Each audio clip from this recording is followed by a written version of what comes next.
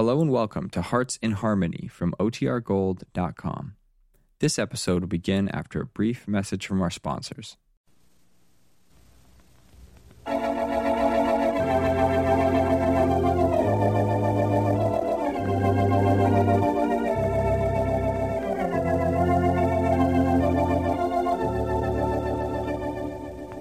Kroger Tender-Ray Beef, no other beef so fresh can be so tender, presents Hearts in Harmony, transcribed.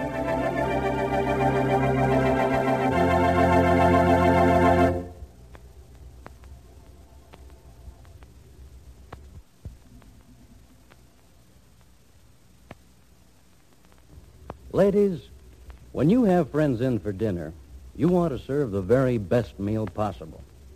Well, believe me, it's really no problem when you can build that dinner around Kroger Tender-Ray Beef. It's world famous because no other beef so fresh can be so tender. Still, there is a very definite problem involved. We're sorry, but it's just impossible for us to supply you with that fine Kroger Tender-Ray beef now. I'd like to say, sure, order all the juicy Kroger Tender-Ray steaks and roasts you want. But I can't do it because there's a shortage of grain. You see, we use only the top quality grades of beef for Kroger Tender-Ray, and beef like that, tender and juicy and delicious, is grain-fed. Nowadays, that good grain is desperately needed overseas to prevent famine in many lands. After we're victorious in the battle against starvation, then American farmers will again use grain for cattle feeding. Until then, until the day you can buy Kroger Tender-Ray beef once more, Kroger will always bring you the very best beef on the market whenever it's available. Well, thank you, sir. Thanks for stopping in. And now, Hearts in Harmony.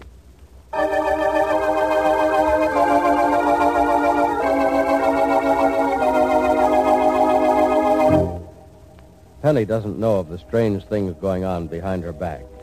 She doesn't know of the mysterious meetings of the professors Tobin and Rogers, nor does she know that Rogers plans to meet Jerry Manson in New York tonight. So tonight in Rossville, Penny tells her mother, "Oh, Mother, it just doesn't seem right for me to be so happy." Now, why do you say such a thing, Penny? You deserve to be happy. No, not this happy, darling. Nobody deserves to be as happy as I am. You're really happy. Oh, what a question. What have I been raving about all afternoon and evening? Oh, I was just wondering, that's all. Wondering? What about, darling? Well, maybe I shouldn't say. Oh, you can say anything you want to me. Well, I was just wondering... I don't know quite how to put it. In words, Mother. Straightforward, plain, simple words. Well, all right. In straightforward, plain, simple words, I just wonder if you're really as happy as you say you are. Well, you don't think I'd lie, do you? I chose the wrong word, Penny. I meant, I wonder if you're as happy as you think you are, dear. Oh. Have you wondered that, too? No, Mother. I couldn't feel this way if I weren't completely happy. Well, I hope you're right. Penny, promise me something, will you? Mm-hmm. When you aren't happy, if that ever happens, I mean, if things change, you'll tell me, won't you? Darling, I'll tell you first thing. You know, you're one of the reasons I'm not afraid of what I'm about to do. I know I can come to you for help. I know that no matter what happens, you'll be on my side. I hope you won't ever forget that, dear. Children sometimes do. They do? Why? Well, I don't know why. But once in a while, a child will go out into the world, away from home, away from influences and guidances of home, and fall into trouble of some kind. Of course, but then she can go to her family for help and get it. Of course she can, Penny, but she doesn't. She thinks she's grown up, or she's afraid she doesn't want to face her parents and admit she's done something wrong, or admit that something she was sure of has gone wrong. So what does she do, Mother? Just live with a mistake? Worse than that, Penny. She tries to solve it herself. And usually she makes it worse. Oh, if children only knew their parents never blamed them for their mistakes. If a boy or girl grown up could just be told and could believe that a mother or a father is the person to be counted on as a friend when there's a friend in need. There'd be a lot less sorrow in this world. Mother, I'll never forget that you're my friend. Please, Penny, please don't, dear. Not for my sake alone, but for yours. Oh, don't you worry about it. Well, I do, Penny. You're still a little girl to me. I've been a woman for some time now, Mother. Yes, dear. When you pin me down to it, I have to face the facts and admit it. You are a woman. You've been a woman for a long time. I know you are because I know what you've been through. And you know what I can stand, too, don't you? Yes, more than your share of heartaches and troubles, Penny. But I've hoped that you've had more than your share already, and I hope from now on nothing and no one will stand in your way of happiness, dear. Who's going to hurt me now? No one, I'm sure of it. You don't think Steve will, do you? I hope not. It'd break your heart if he did. But you suspect? No, dear, I don't suspect. Oh, Mother, please be truthful with me. I have nothing but the best of hopes, dear. I know what's the matter with you. You're depressed. You have the blues. Oh, a little. How can I cheer you up? I'll be all right. I'll do everything I'm supposed to do from now on. Through the wedding and after it. Cry, laugh, everything. And I'll mean it, Penny. Now go into this thing knowing that your mother is happy and what you're doing. I'm sure you are, darling. But I wish you'd cheer up now. I will. Would a song make you happy? You know I love it when you sing. Okay, I'll give you something to love. A new song. Anything special you want to hear? No, just anything, dear. All right, how about this one? My love is surely a strange love, but strangely I don't want to change my love, though your heart was always denied me.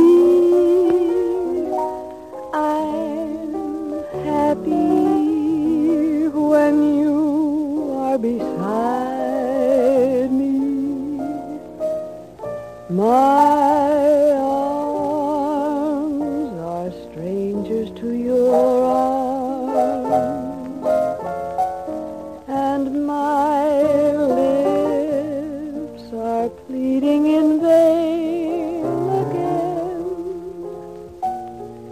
But someday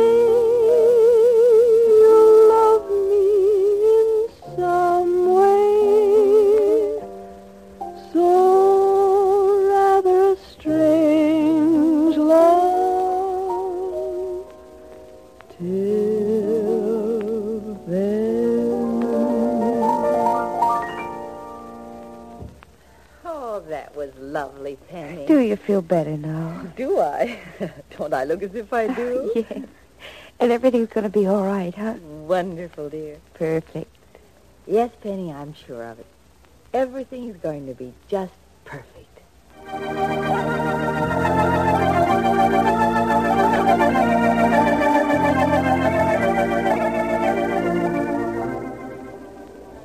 Looking for someone, Miss Manson? Oh, yes, Professor Rogers. For you. Good. I took a booth. I thought it would, well, be a little cozier. Yes, indeedy.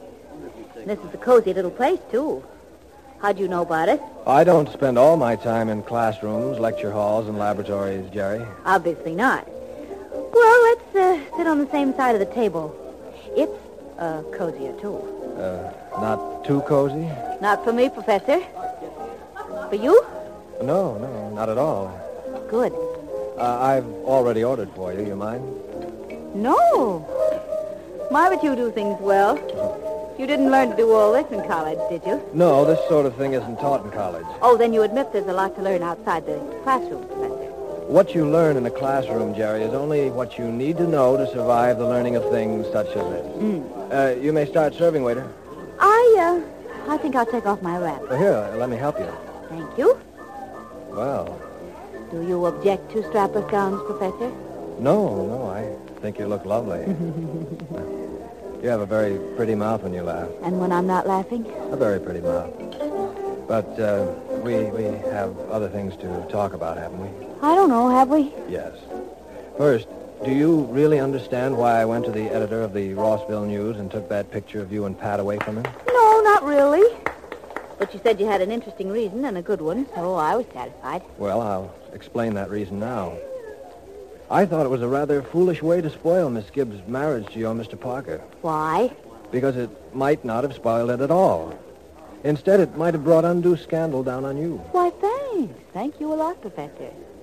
I didn't know you cared about me that much. You are a human being, Jerry. Very beautiful human being. Nice specimen. Excellent. But seriously, you're attracted even to a man who might have a tendency to look at you through academic eyes. You have very lovely academic eyes, Professor. They serve their purpose. I see through them. And through me? Yes. You want desperately to keep Miss Gibbs from marrying Mr. Parker, and I know why. Why? You love Parker yourself. Yes, I do love him. But I've lost him. What are you doing, Professor? Making the noble sacrifice, offering yourself as consolation? No. Well, don't. I like you. You're a nice guy. But I'm not going to jump in the river because Steve is going to marry that Gibbs girl. So don't make me any gallant offers, will you? I won't. I'll merely suggest something to you. What? You said a moment ago that Miss Gibbs is going to marry Parker. You've given up? Sure. Why? What can I do to stop him? Jerry, how far would you go to stop them? What did you say? I said, how far would you go to stop them? I would go just short of murder. Do you know what I mean? Yes, I do. You've tried hurting Miss Gibbs to break up their marriage. You'd hurt Parker, too, if you thought it would do the trick. I'd do anything but kill him. Jerry, I want the truth about something. Shoot, you'll get it. Is there anything you can do to ruin Parker? Is there? Woo!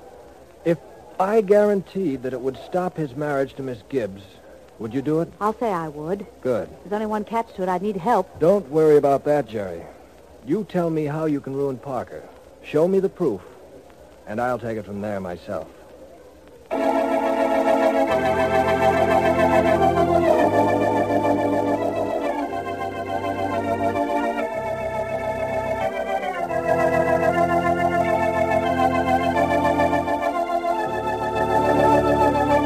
The strange professor does strange things. Why is he plotting with Jerry Manson to keep Penny from marrying Steve Parker? What's his motive? And what does Jerry Manson know that will ruin Steve? Be sure to listen to the next dramatic episode of Hearts in Harmony.